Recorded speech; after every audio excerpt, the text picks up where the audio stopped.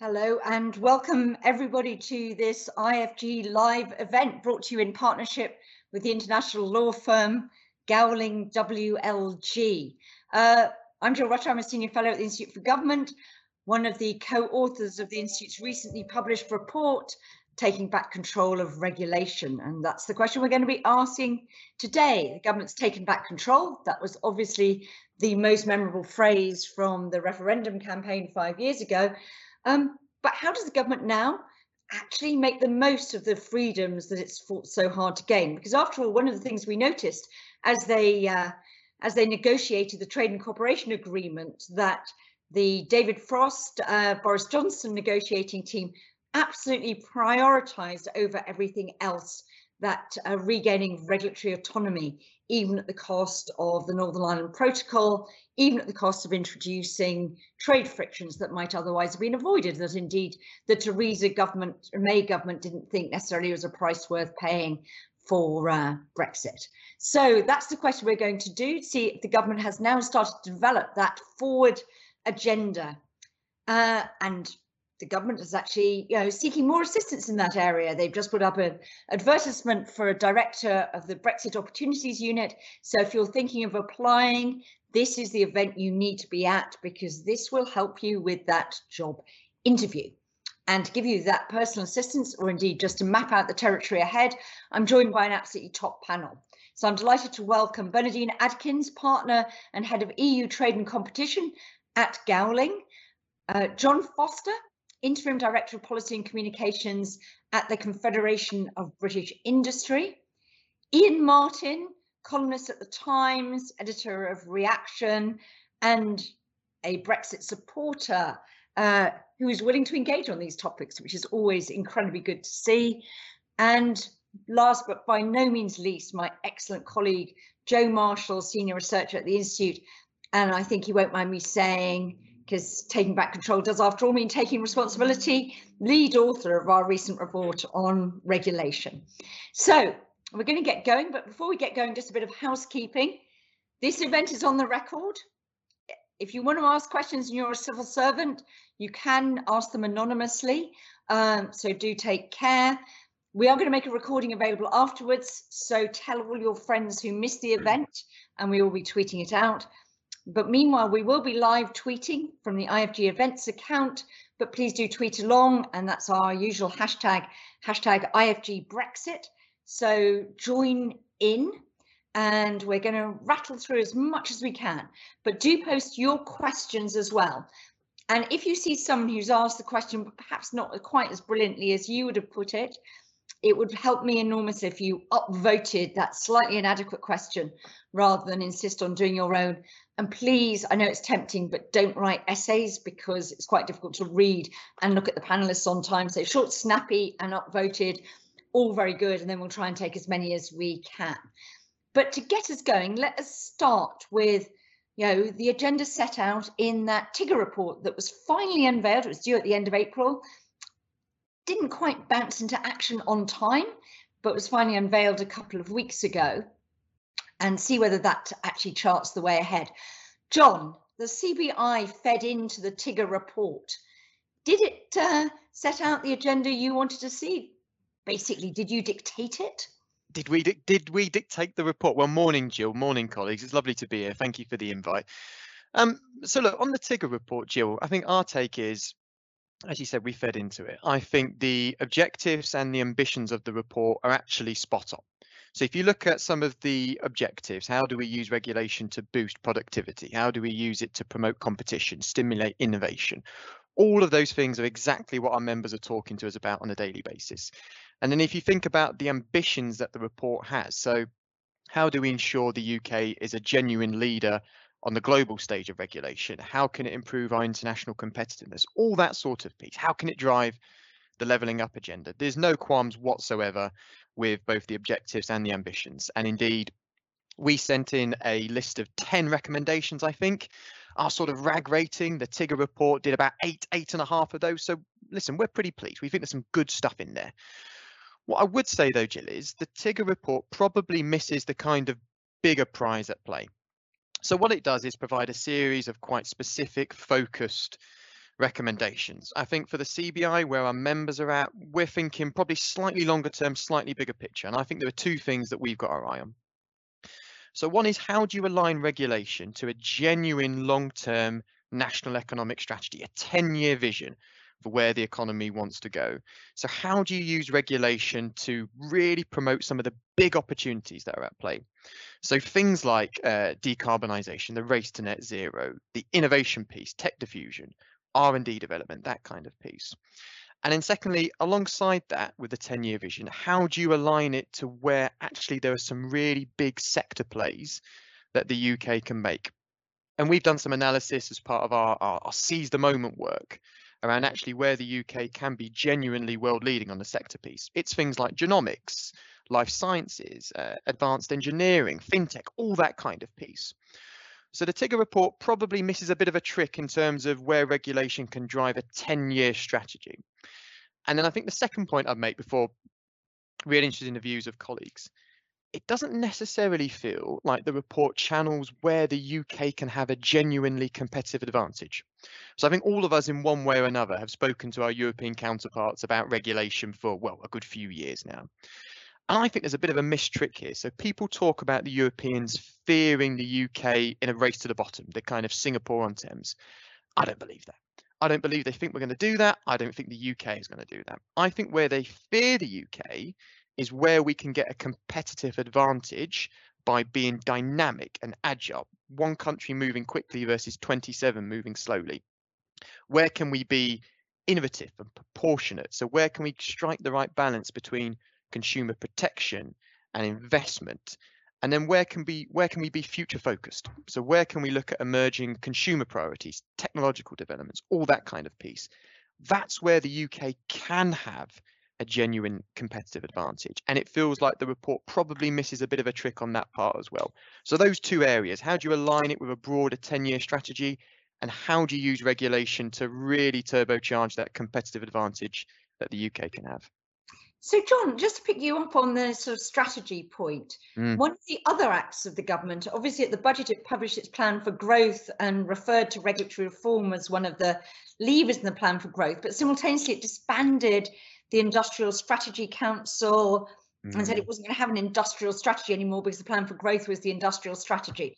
So isn't that giving you the big picture? Doesn't the plan for growth give you that big picture framing you're looking for? What's sort of missing, or should they have retained the Industrial Strategy Council and actually, if you like, given Tigger as an input into that Industrial Strategy Council? Is that more what you're looking for?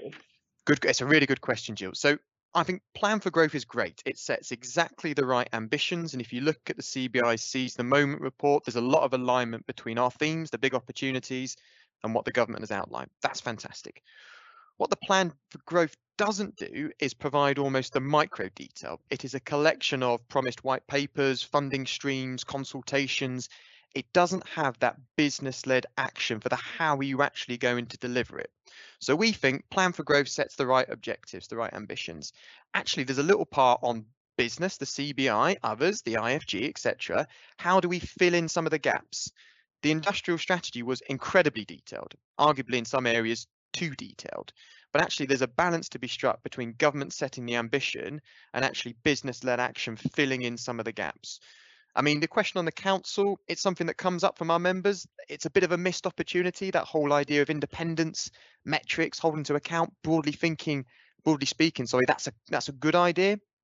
If the government's not going to bring that back, which doesn't look likely, we think there's a real need for how do you build in that business input so that they can develop the plan for growth. So it's a great starting point, but let's see if we can build it out with a bit more of that micro detail using the kind of business input.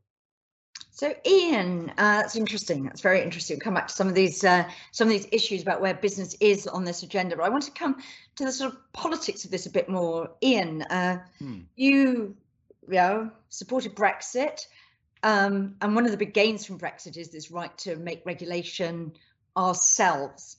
Do you think that this is actually, we now have a bit more of a blueprint of what that can look like? And is this actually going to sort of deliver the political dividends that Brexit supporters, I know that's quite a heterogeneous group, Brexit supporters were looking at? Is this the beginning of the government's big political project to show that Brexit was worth it? Well, morning, Jill, and morning, everyone. Yeah, I mean, let's be honest, as a Brexiteer, the question that all Brexiteers feared during the referendum was, can you point to a single specific EU regulation that you really hate that will go after Brexit?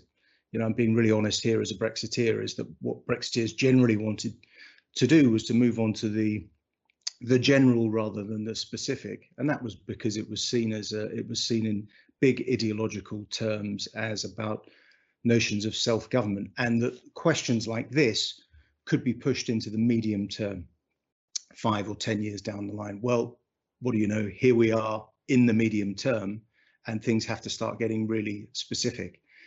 And I mean, I've been encouraged by the Tigger report, but that was, the politics of that really are all about the government and having a prime minister who thinks in very broad general terms, realizing about now, or just before Christmas, that he actually needed the specifics, and that someone needed to go and do the hard thinking on this and come up with some recommendations, because the government didn't really have very much. So I think it's a really good start. I quite like the big picture elements of it. Actually, I do think it's rooted in a vision of the British economy which is really forward looking. I think that the industries that they identified as potentially being big growth industries, I think they're looking in the right place. I think they're right on financial services. I think the genome side of things, digital health, all of that. But this was a government blindsided by the pandemic, that just recently emerged from the whole sort of Brexit trauma, needing to have something solid and a plan, and then cast around for a couple of people, George Freeman particularly, in a bit of a hurry, and said, look, try and put something together. So it is, in that sense, it's the beginning of a process. What I liked about the recent, one of the many things I liked about the recent IFG report, was that it explained that this is a complex business, that you've got to get beyond the binary sloganeering of the Brexit referendum and the Brexit trauma, and actually accept that there are trade-offs, and it's not just purely about sovereignty. If you're going to diverge in one area, you need to have the institutional capability and Whitehall capability to try and intelligently analyze how rivals, competitors and partners will view that, and how they will respond, that we're not operating in a vacuum. So I think actually all in all, over the course of the last three months or so, I'm sure people will have criticisms, things are starting to move on to the real agenda of more specific proposals. But so I think it's quite an exciting period. Good, that's very excellent. I'm going to go maybe to, perhaps people might be casting a slightly more sceptical eye on this. Bernardine, the Tigger report made quite a lot. John was talking about big picture. One of the things that it sort of seemed to major on was this slightly sort of obscure for some of us assertion that actually there was a lot of benefit in adopting a sort of more common law approach to regulation. Indeed, there's generally been criticism over the years that the EU, very legalistic, having to legislate for 28, now 27 member states rather than just for one, quite a sort of heavy-handed regulator. Does that suggest a big change in regulatory philosophy? Are there big advantages to that, or do you think that's based on a bit of a misunderstanding? I'm really intrigued as well by whether your clients are seeing this as opportunities, or whether lots of them are actually saying, well, all this means is I'm going to have to pay you, our legal advisors, to understand 2 regulatory regimes, and that might be great news for lawyers, but not necessarily great news for a dynamic economy.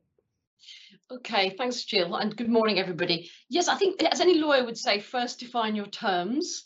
So what do we mean by the common law? And I'll never forget, one of the first lectures at university was being told the common law is harboured in the breasts of the judges. I remember thinking, what on earth is it doing there in the white male middle-class public school educated, very, very narrow cohort?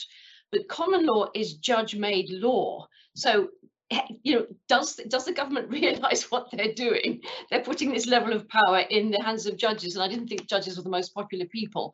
And also at the moment the government is espousing, let's actually narrow down the ambit of judicial review. So people need to understand what we mean by common law, because we also have statute law, and that's Parliament, and Parliament is supreme. So I think these people are not understanding what they mean by common law. And if they mean that common law is another name for a misnomer for fluid and just generally let's make it up as we go along, business does not welcome that approach. Business wants certainty, business wants predictability, business wants cohesion. And it is in that regulatory context that we will encourage foreign direct investment, which is very much what we actually need.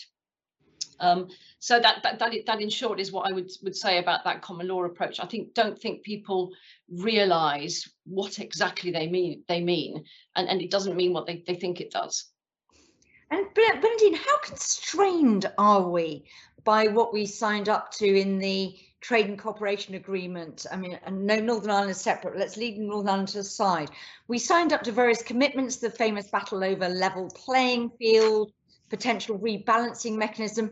We also, slightly intriguingly, I thought, signed up to the precautionary principle, which I thought we were quite sceptical about philosophically, and thought that was actually, as interpreted by the EU, tended to be rather anti-innovation. We've heard that a lot of the possibilities are on the more innovative side. How constrained will we find ourselves, or is that still to be tested by what we signed up to in the TCA? This is a puzzle to me, because it's very clear in the TCA. We generally speaking, we are signed up to the precautionary principle. Yet the Tigger report is talking about proportionality, and proportionality, you can search as hard as you want, you will not find the word proportionality in any of the medieval texts of common law, the which we are supposed to be returning. Proportionality, ironically, is a concept of EU law. And also proportionality flows through like a stick of rock, like Margate on Sea, through a stick of rock through the concept of this of EU law. So we're absolutely signed up to it. So this notion that we can revert back to the US thinking, the risk-based approach, simply doesn't stack up in terms of this TCA. And also we are also opening ourselves up to problems, I think, with us, jumping onto the platform trade agreement of the CPTPP, because, as you know, that was very much was originally an American construct. It's adopting that risk-based approach of the US. So we're moving ourselves down that road, but actually we're going to be tugged back by what we have signed up onto under the TCA. And business, again, are going to be asking for that level of predictability and for a continuum with the EU rules. So do you think there's a real risk, if you look down the line, that if we adopt, I don't know whether you've sort of got any flashing red light on any recommendation in the Tigger report or anything else you see in the government thinking about in part of its sort of forward-looking agenda.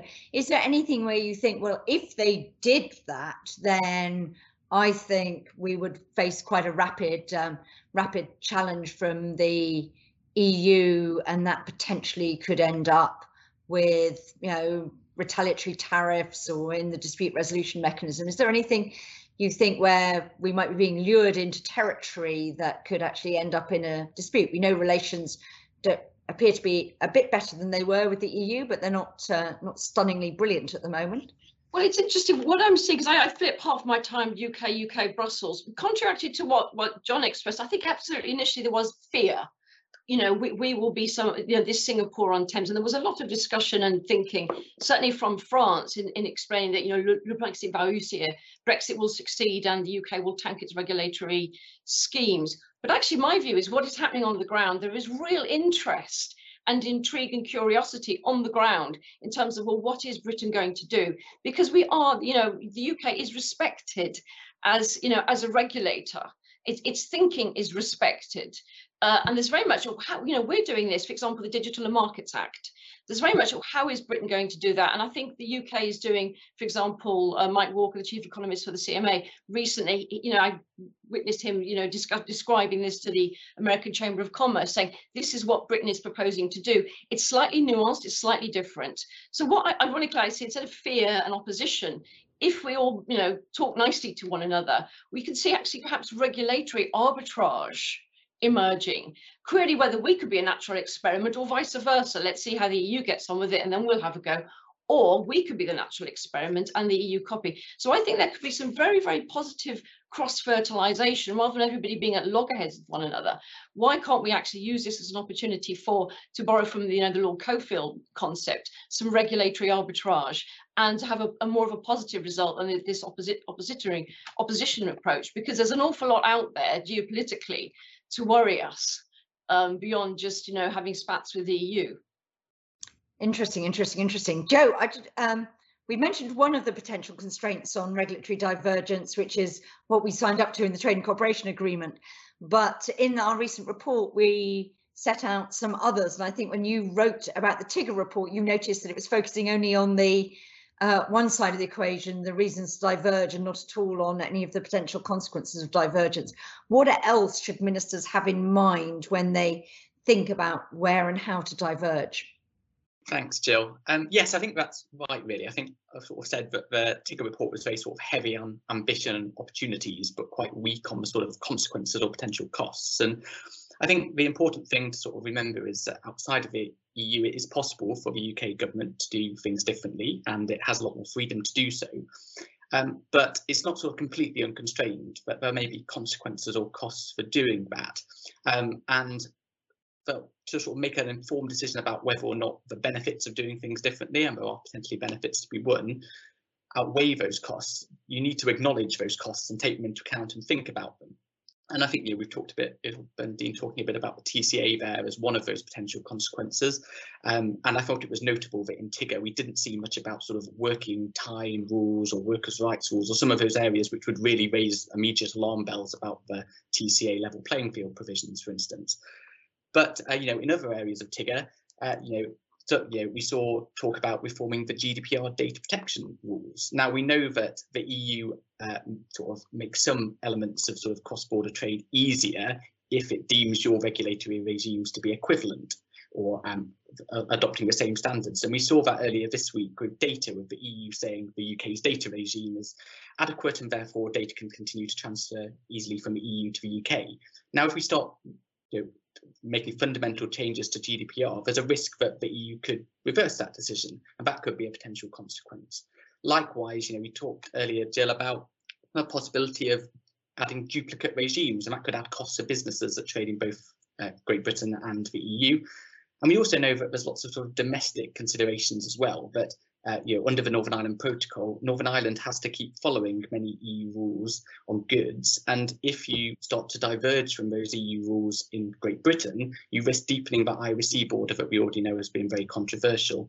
And similarly, not all powers that are returning from the EU are coming back to Whitehall and London. Many are also going to the devolved administrations, and they may choose to exercise those powers in a slightly different way. And we already know that the Scottish Government, for instance, is keen to remain aligned with many EU rules, particularly on things like genetic engineering.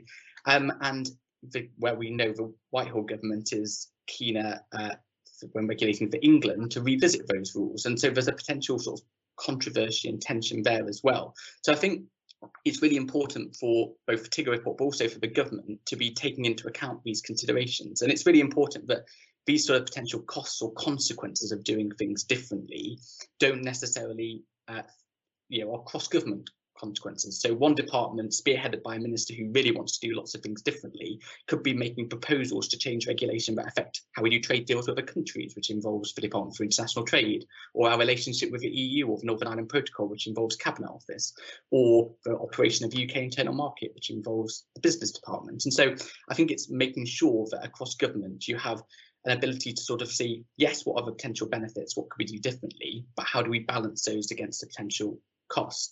And I think the only other thing I'd sort of add about TIGA, I think picking up some of the things that people have said already, is I thought it was really, I think it's a really important and sort of useful contribution to the debate about regulatory reform, what we do with these newfound freedoms. But I think it also exposes some of the tensions in this debate, one of which is about, do we want to go for deregulation, or is it about regulating differently? So there are some bits in TIGA which are very much about red tape challenge type ideas, 1 in, 2 out on new regulation.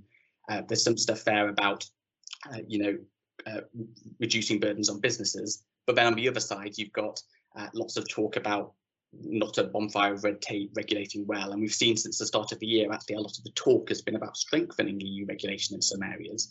And then another tension that's exposed in TIGA, I think, is between the Brexit debate and some proposals which are very much about we are no longer constrained by EU rules, what can we do differently? And there's some sort of points here which are very much part of the long-standing Brexit debate about changing the Weights and Measures Act to allow goods to be sold in imperial measurements only. But then a lot of the report is actually not really about diverging from EU rules. It's about regulatory reform the UK could have done outside the EU. And I think that's an important part to recognise in this debate, is that it's not just about diverging from EU rules, it's also about Brexit as a watershed moment where you get this sort of political opportunity to revisit regulatory regimes. And after sort of years of stasis during the Brexit process, there is now this opportunity to sort of look again at some of these things, even if in theory we could have been doing them before. Yeah, I think David Frost last week suggested the UK had slightly been a rabbit in front of the headlights on a whole range of areas beyond EU competence for the last 50 years, simply through the disempowering effect of EU membership. I'm sure lots of people would disagree with that. Ian, I just wanted to throw one of Joe's points at you. Just sort of how do unionists in the government, obviously the government has a sort of fight on its hands, the union, it's got the Northern Ireland Protocol. Joe just mentioned that if England or the UK government for England decides to do things differently, it potentially deepens that border in the Irish Sea or leads to conflict with the devolved. Is that something they should be bothering with? That we've got a question here from Kevin Webb about whether anything other than total alignment with the EU on the regulations Northern Ireland's obliged to follow basically just doesn't say that Northern Ireland's not part of the union anymore. So look, I'm a unionist, so I care about the union above almost everything else in terms of politics, and they should of course worry about it, and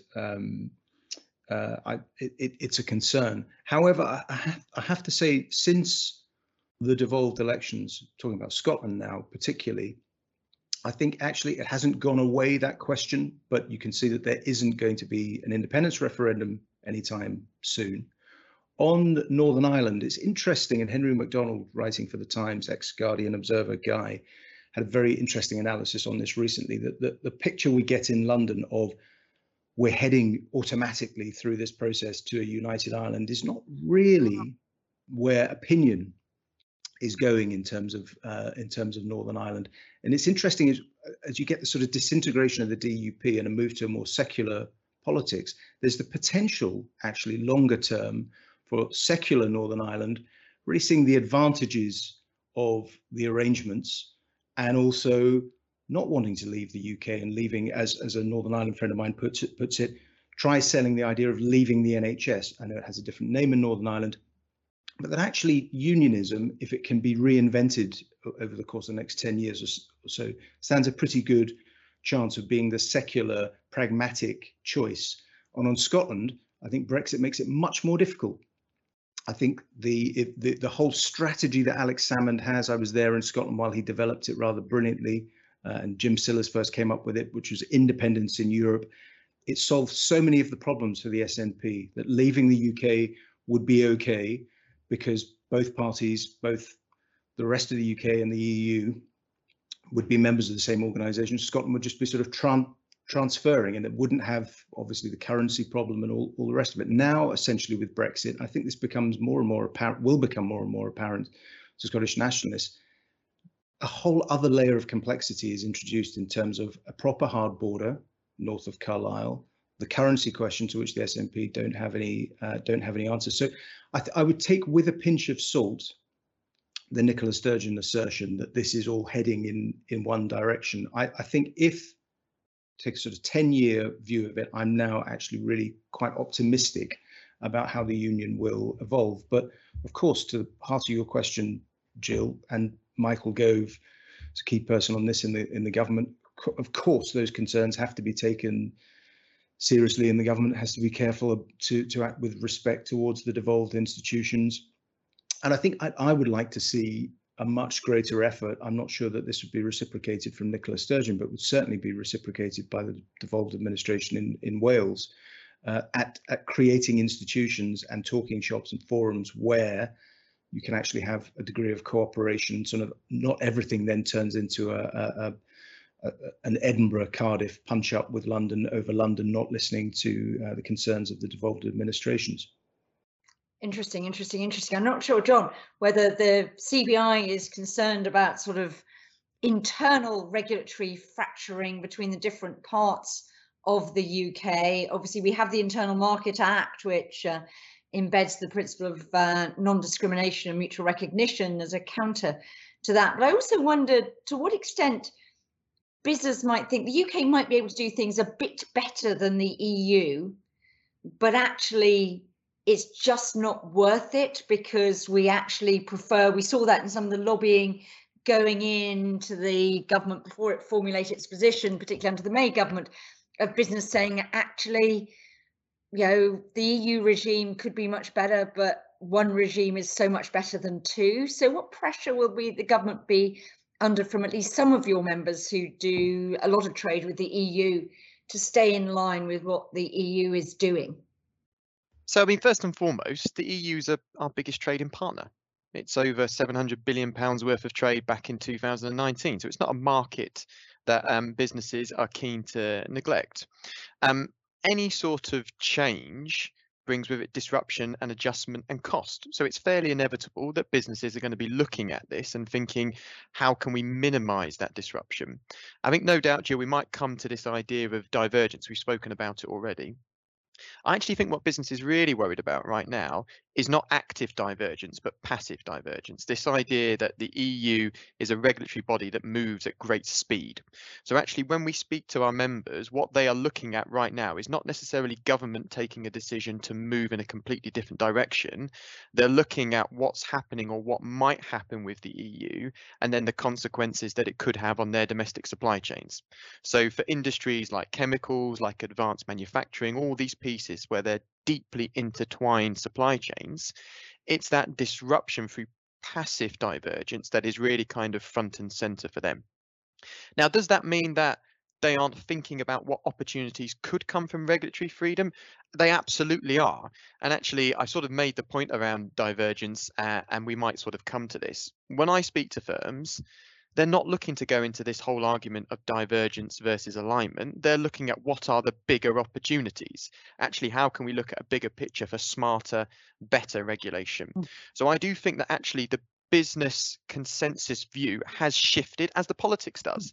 Business is pragmatic and sensible and reacts to where the political lie of the land is. So whilst you would have heard businesses 2-3 years ago really talking to the government about the absolute need for dynamic alignment in industry X. Now, yes, of course, their view necessarily hasn't changed, that that's really important to mitigating disruption. But right now, they're looking at what are the opportunities. You take the automotive sector, huge importance around regulation in terms of that really interconnected supply chains. And that still remains the case. But now they're looking at, okay, what's the edge that we can get on electric vehicles? How can we be a kind of real world leader, compete with Germany that at the moment is ahead of us? So yes, there's still a focus on how can we mitigate disruption, but increasingly we're picking up sort of optimism, constructive, proactive. How can we look to really get on the front foot, make the most of this opportunity? So, John, I've got a question here from Heberlink, which is relevant to this. If the UK has its own regulatory regime in some of these forward-looking sectors, sort of ones that we've been talking about, you know, mentioning sort of fintech, life sciences, genomics, all those things. Heberlink's asked, how does having your own unique regulation guarantee you can actually sell the technology? I mean, do we have to sort of go with a package that we get ahead on regulation, develop the technology, and then, if you like, export the regulation or that regulatory framework as well as the technology that is enabled by it? Or how does that, what a great question. See that dynamic working? I'm going to come as well to Bernardine about, you know, how, you know, the scope for influencing EU regulation, which I think is really interesting. And perhaps the big prize is that when I was in the States, we used to always talk about the California effect of California raising standards and then back reversing them through the rest of the US. And is there any possibility of London effect swamping the Brussels effect? I suppose? What a great question. Why don't I sort of take the first point? So I think there are almost kind of three aspects to this. So one is clearly the regulatory environment. And I think it was Bernadine said earlier, actually the UK is hugely well respected as a pragmatic, proportionate regulatory environment. So it's seen as sensible in this piece. So you already have quite a good global brand. If we can enhance that with further levels of agility, innovation, the ability to move quickly, that really adds to that. I think secondly, you've then got the kind of technological development. So if we're looking at areas like fintech, genomics, electric vehicles, all that kind of piece, AI, obviously the tech is a really important part. And then probably the third part of this package is the skill set. So if you look at something like the race to net zero, so the UK has an opportunity to be not only a technological leader in the race to net zero, we have all, if you like, the kind of human capital that is necessary, but we could also then be a knowledge leader. We can develop the skill sets that you then form that kind of holistic package. So in answer to the question, I think it's a combination of the right regulatory environment, having the right technological capabilities already in the UK, alongside the right skill set, which we're able to get from our brilliant world-leading universities, as an example. That then allows us to get a bit more on the front foot outside of the European Union. And are there other areas where, frankly, we should just say, you were mentioning passive divergence, we should just say, actually, we don't like it, we've not got a seat at the table anymore, we can do some background influencing through UK mission to Brussels, through business organisations, our partners elsewhere in like-minded countries. But actually, we should, if you like, actively avoid passive divergence. That sounds a bit weird, but we should just try and stay in line, because actually it just makes no sense to have a separate UK regulatory regime. We should just I see where you go. Independent policy thinking on that, and sort of have a much more differentiated approach. So I think I mentioned divergence versus alignment. I personally think we need to scrap this talk. So I think it's the last proxy battle of Brexit, right? Okay. I hate it. I don't actually like talking to it about our with our members. I think it's actually quite unhelpful, but it's important, I guess, in terms of sort of legalistic. And Joe and Bernadine will no doubt tell me I'm talking absolute guff. But actually, I think how we need to think about this is, where do we need to cooperate? So every trade agreement is based around cooperation, right? Where do we need to cooperate with the European Union to meet some shared challenges? And I can think of a couple. The environment would be one of them. Digital, some of the digital cyber risks would be another. And then where do we need to continue to cooperate with the European Union to protect the competitiveness of our UK economy? And that could be examples like data, the adequacy agreement that I think Joe mentioned earlier. Brilliant example of that. That's critical to our competitiveness of our economy. Let's do that. There will be other sectors where it is really important for us to continue to cooperate. Advanced manufacturing, chemicals, those kind of pieces, really important for our competitiveness. So I think passive divergence or passive uncooperation, if I was going to sort of take my theme, is a really important area for us to keep an eye on. And we need to be quite strategic about where we just go, okay, that's acceptable, and we can get a bit more freedom and make the most of it, versus where is that cooperation really important, and we need to take a decision about whether we continue that cooperation or go in a slightly different direction. Bernadine, how sort of easy is it for us to influence regulation in Brussels where we might need to? And if ministers did decide they just wanted to go along with what the EU is doing, we know we used to be able to just transpose that all through secondary legislation. Can they just sort of agree in a nice cooperative fashion in the Partnership Council or one of the specialised committees that, yeah, we'll add that to the Trade and Cooperation Agreement, we'll go along with that, everybody's happy? And does that then become UK law, or how does that all work? Or do we have to introduce primary legislation every time we want to, a new Stay Aligned with Europe Act or whatever? Yeah, so in terms of what, could we have a conduit here for the sort of revised EU coming through the TCA through into domestic law? So under the Partnership Council, it is possible if basically both the UK and the EU agree, their decisions will amend the TCA treaty. And because it's been done in such a tearing hurry, the Future Relationship Act, it's not clear what actually this provision is saying, but Section 29 appears to be the conduit for everything in the TCA is basically comes through. It's the pipeline basically to bring the TCA to generally implement the TCA into domestic law. So amendments to the TCA will automatically, through that conduit, flow through into domestic legislation. So that Parliament having a say. That's I'm going correct. to sound a bit like Bill Catch here, but but having said that, I'm not absolutely going to put, bet the house on that, because it's tortuously drafted. And one plea I would put out to everybody, please, in leaving the EU, can we not lose the baby with the bathwater? English statutory drafting is awful. That we are in danger of recreating, under this rubric of the common law, a high priesthood of a limited cohort cabal of people can read this stuff. Regulation needs to be clear and legible and obvious to the layperson, to the business person. So, Section 29 is a great example of what does it mean, but it is appeared to be trying to ensure that that is the route whereby we implement the TCA, an international agreement, into domestic law. And so if the Partnership Council amend the TCA, as they can do without any Parliament scrutinising it, etc., then there's that automatic conduit through to Section 29. And I'm very happy if somebody tells me wrong. That appears to be its general purpose. And because it went through in such a tearing hurry, probably nobody thought about it at the time. There you go. But one of the supplementary point, Jill, people are very much looking at this, crafting, regulation in terms of this, this fest of activity between 27, 28 nations, and what this compromise, this mishmash of multilateralism, as Lord Frost calls it, and out of that hopper pops regulation. It doesn't work like that in the EU, and I think people really need to start to educate themselves as to how these things are promulgated and move beyond the rhetoric and ask what really happens. What really happens on the ground is, first of all, there's enormous transparency with the Commission in terms of the people who are initially crafting those rules.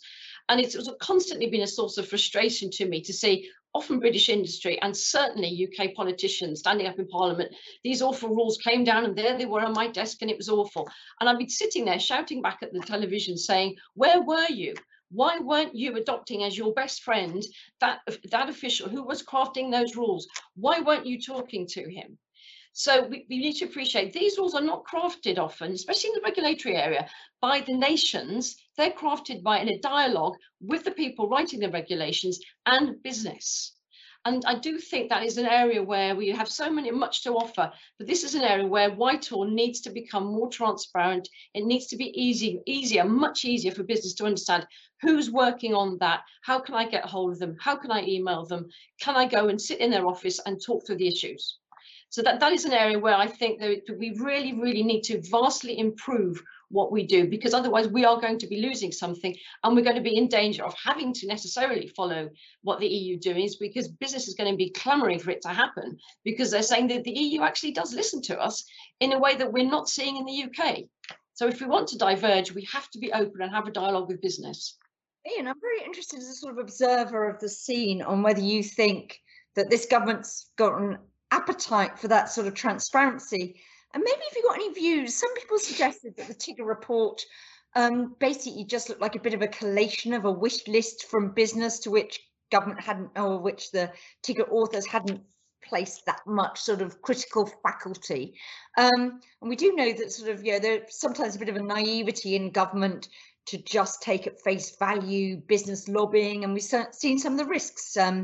You've written extensively about some of the failures resulting from light touch regulation of financial services back in the 2000s in shape of the collapse of RBS. I just wondered, are we actually intellectually up for this task of running our own regulation? If not, how do we go about it so we can actually strike the right balances? Yeah. I think, Jill, it's a good question. I think I would regard the events of the last 3-4 months as progress, but coming from a position, as I said earlier, where British politics was essentially a kind of smoking ruin after the referendum and the trauma of those 3-4 years. So I think it is to their credit that they realised they didn't have much in the locker and didn't have much thinking on this. So I think that the Tigger report is, as I understand it, it's not meant to be the final word. It was an attempt to try and try and move things on. Interesting, you mentioned RBS there, a financial regulation. That for me is one of the most interesting areas here that's getting the least attention and least coverage, because we have a big strategic choice to make in terms of how we view regulation of banking and essentially what I term the future of money. And money is about to undergo, I think it was one of the cases for Brexit actually, that the sort of the EU policy infrastructure and regulation and way of thinking about these concepts was just sort of too slow moving to adapt to technological change and just the enormity of what's coming over the next 10, 15 years. And actually the Bank of England realized this very early on in the process. Carney had been a Remainer, but people like John Cunliffe in the bank were persuaded very quickly that having voted for Brexit, it made absolutely no strategic sense for the City of London to be regulated by email or by fax, as someone put it to me in the Bank of England, which is rather quaint, from Brussels or Frankfurt. So that shift in terms of mentality, that we will, as a global player, do our own thing in a global financial center, that shift happened in 2016, 2017. The question now is whether we, and I don't want to use the align or diverge term either, but whether we get closer to the US on this, which is really the story of what happened in the 1980s. We adopted a kind of US style, highly legalistic approach to regulation. It was re-regulation or deregulation. Do we attempt to form a block effectively with New York and with what's happening in the US, which is the technological leader other than China on all of this stuff, the future of money stuff, or do we try to stay good friends with the EU and obviously still with the ECB, keep the lines of cooperation open, but go in our own direction? And I think that is, I know there is thinking going on inside government on that, but I think we're close to the point where you actually need a big speech from the Chancellor setting out what the vision is for the city and the future of finance, because there's an enormous opportunity, but huge risks come attached to it as well. But I think it deserves a lot more attention. In a normal year, of course, we'd have got it this week at the Mansion House, wouldn't we? Yep. We'd have expected to see exactly that with the Chancellor. I think the Governor's published a speech this morning, which I haven't looked at yet, but I'm sort of quite intrigued. Does that suggest that actually, I mean, the government still nominally is in the hunt for a set of equivalence decisions, isn't it, from the EU on financial services? We've had a couple, but the rest are still in the rather weighty pending trade, despite supposedly being resolved this last year. I mean, is that really for the birds? I mean, is this actually an issue where neither side quite dares say, actually the EU doesn't say, actually you're not getting equivalence, the UK says, well, actually we don't want it either, really, because we want to do our own thing? That's been as someone who's pro city with caveats, I that's long been my assumption, and I think it's inherently a waste of time. That's not to say though that something won't be patched together simply because of the fragility of the global economic situation at the moment, post-pandemic. I mean, we live in strange times when Liz Truss, the sort of arch free marketeer, can do what she's just done on steel in terms of TRA and continued quotas and tariffs and all that sort of stuff. So it's not impossible that some sort of fudge emerges on equivalence. But longer term, if we are leaving the EU, and we have left the EU, the story of the City of London as a global financial capital stretching back hundreds of years, it has to sort of set its own course and be global in its outlook, and not just try and be regulated, just sort of copy the EU book and look for favors from the EU, because there's so much innovation happening and about to happen in that field, the future of money, and the Bank of England is a globally significant institution. We should set about pursuing our own vision and trying to reinvigorate finance and the city in a way which happened in the 60s with the creation of the Eurobond, and in the 80s with Big Bang, which the government didn't quite realise what it was unleashing. And then, of course, ironically, when London became the capital of the euro, in terms of swaps and derivatives and all the rest of it. So it's complex, but I think the big picture has been grasped by Treasury and by Bank of England, which is ultimately longer term. We have to go in our own direction on this, and that it looks as though the EU will be a bit slow to adapt. Very interesting. I just want to ask you one question on the TRA decision, which we just heard yesterday.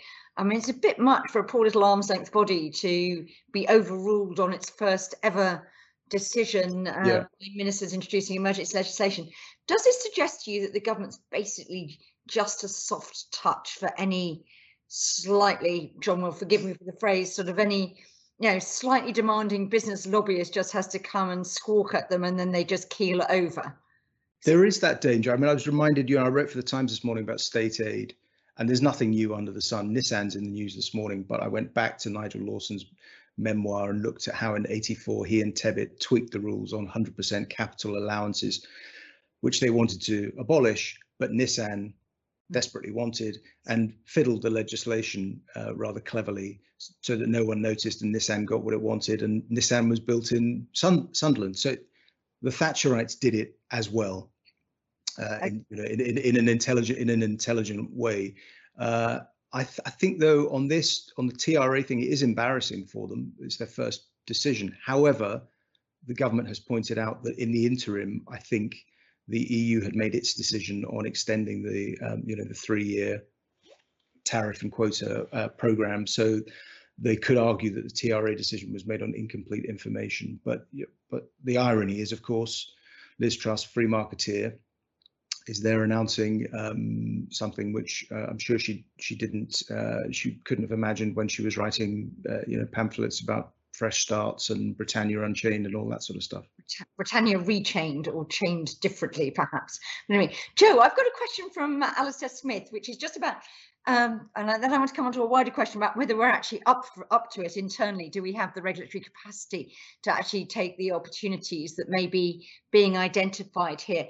He's asked about, we've got the Brexit Opportunities Unit, working, I think, to David Frost, the Office for the Internal Market in the Competition Markets Authority, and the Regulatory Policy Committee, which I think hangs on, sitting there in base. Do we actually have a sort of coherent view about who is in charge of this policy? And actually, I think Rishi Sunak charges the committee. I mean, should the Treasury take control, or what actually is the right way of making sure we maximise some of the benefits of this in terms of internal Whitehall and general architecture? Yeah, I mean, I think really the answer is we don't quite know, and it's not quite clear, at least from the outside. And I think have to give full credit to Jill for this, that we sort of have described the sort of government's current approach to sort of taking the opportunities of Brexit as a little bit like playing a game of Space Invaders played blindfolded. This idea of there's lots of action across government, lots of consultations, lots of speeches, lots of ideas, in life sciences, there's stuff happening in financial services, data protection, all these areas, and we've obviously got the Tigger report independently on top of that as well. But I think the risk at the moment is that a lot of these ideas or thinking seems to be quite siloed in government, and because there are these cross-government trade-offs that you need to consider, it is important there is a sort of degree of coordination, a sense of strategy, a sense of sort of control in some ways, so you kind of work out where there are issues that need to be escalated. And I think it is fair to say that there are a few different there are mechanisms in place in government or being put in place. So we've got this Brexit Opportunities Unit in Cabinet Office under Lord Frost, which might begin to put some strategy and sort of cross-government coordination around there. We have got this Better Regulation Subcommittee of Cabinet, which Rishi Sunak chairs, which can sort of act perhaps as a little bit of a dragon's den, star chamber, sort of interrogating whether or not these regulatory changes have some of these consequences that might need to be considered, whether the costs and benefits outweigh. And we do have existing processes. So like the Better Regulation Framework, we expect there to be a consultation on reviewing that. And that framework basically is a current process in government for sort of cost benefit analysis of regulatory change. And that existing process already requires policymakers to think about whether or not their regulatory change might have impacts over UK's trading relationships, for instance, which is one of the consequences of diverging from the EU or changing our regulatory regimes. But it's only one of them, and it's not sort of the full picture. And I think what we sort of think there needs to be, and hopefully will build over time, is slightly more sort of a clearer direction and to departments about what the government strategy is and what factors need to be taken into account and when you need to escalate and think about things, but also then slightly more clear idea of how these different components of what the government's doing fit together. And I think I'd add to that the government really needs to do is, and the Brexit Opportunities Unit really needs to do is, not just focus on the UK side of the equation, but also not neglect that EU side. So keeping tabs of what the EU is up to, making sure UKMIS, the UK mission in Brussels, is feeding in, speaking to business, not just see that what the EU is doing as something that only affects Northern Ireland, and we only think about it when the Northern Ireland Protocol is engaged, but something we think about more broadly because it has broader implications as well. Bernardine, what does the UK need to do? I'm going to come to you last question. What does the UK need to do to be the better regulator and show it can do things better in terms of sort of process capacity? Where would you prioritise? Okay. Yeah, this is like almost just, ready, steady, go, cook. First of all, take from the best of both systems for a start. So everyone's wrong is saying, oh, the EU is a civil system. It's not. When I was at the College of Europe, my EU colleagues, other nationalities would say, this is amazing. We love studying EU law. It's just like the Anglo-Saxon common law system, because it's based on precedent like your common law. So they think it's Anglo-Saxon, we think it's civil. It's a mishmash of both, it's a mongrel system. And actually we should embrace the best of the EU and and meld that with the best of the UK. So one thing is that our judgments are very, very well regarded internationally. And also our judges have huge, flexibility in terms of what the remedies they can issue. So, for example, the Unwired Planet decision by Mr. Justice Birse is globally important, and that we should use and that we should make the best of. So in terms of regulation, we should very much build on the model that we have under the competition rule systems, have independent tribunals. We should maintain and robustly defend having more European style hearings, more in writing, shorter, snappier, and more quicker to get to a resolution for business. And also the other thing I would really emphasize is that regulators should not be scared of judicial review and getting it wrong. The CAT does full merits de novo oversight of the Competition and Markets Authority. And I dare say at times it's been brutal for the CMA, but we get better quality decisions as a result. So I would actually be pushing for a full merits review. Don't fear it. And as I said, these tribunals are of great quality and internationally regarded, because contrast the domestic rules, domestic laws in the EU, there isn't the same level of transparency. So there we have huge possibility to influence and to change things in the EU to help us.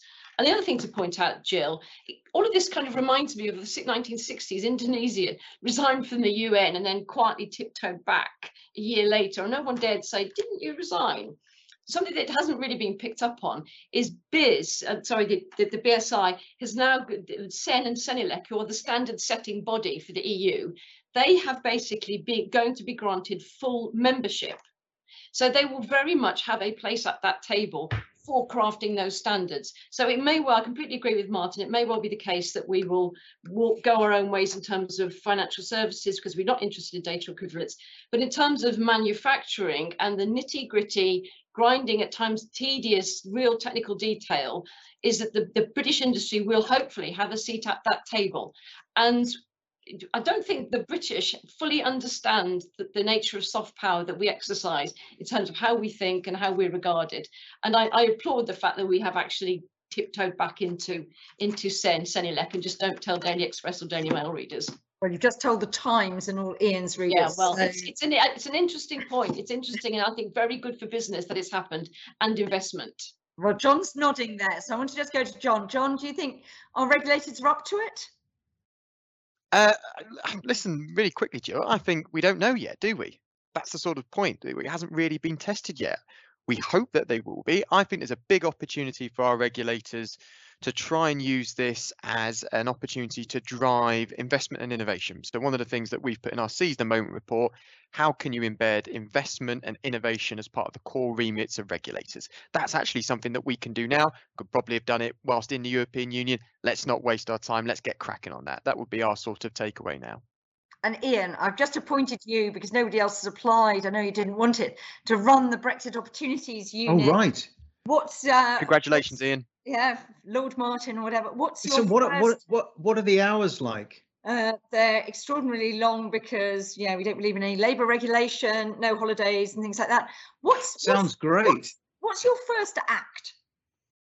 What would you say that will actually sort of just get the pulses of every Brexit supporter in the country, every red wall voter, every blue wall voter, whatever? What gets them pulses racing in terms of that is a really difficult question, because I think it's going to take a long time to heal what's just happened in British politics. So I don't think I know Boris would love to make a speech or press a button and suddenly everyone starts to see Brexit as this great opportunity, when actually it's much more complex than that. I do think that the difficulty is going to be, and this, really interested in the contributions I've heard, because I think they highlight this reality that we have to find some kind of middle way between being unnecessarily gloomy, because it's done, we've left, and we all live in the country, want it to succeed.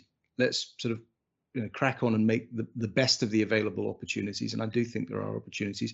A middle way between that and just excessive boosterism for the sake of it, and just saying that everything will be brilliant because everything will be brilliant. Life doesn't work like that. So what I hope the next 10 years or so are about all of that sort of negative energy from the Brexit process being channeled back into trying to improve things, and whether that's better regulation, better social mobility, improving our prospects in terms of innovation, universities. I think we've got great opportunities, I've just illustrated why I'm not going to get appointed to this job by Boris Johnson, and I don't want it. So actually, my first act, Jill, is to resign. No, I have resigned as your Brexit opportunities. Right. I don't think you're going to be offered the ambassador. job of speechwriter. I don't think you're going to be offered the job of speechwriter either after that. I didn't apply for that either. I don't want it. Quite Totally happy. Anyway, I think that was a really, really interesting tour, but I think that sort of ended up with actually where John started, which is actually it's about the bigger picture as well, rather than focusing on this sort of narrow bit of the jigsaw. But I hope that tour around the possibilities and some of the issues was very helpful. And I want to thank all our fantastic panelists. So Joe Marshall, John Foster, Ian Martin, and thanks very much again to Gowling WLG for partnering with us on this event. So thanks very much to Bernadine as well. And thank you all very much for watching, and do tell your friends.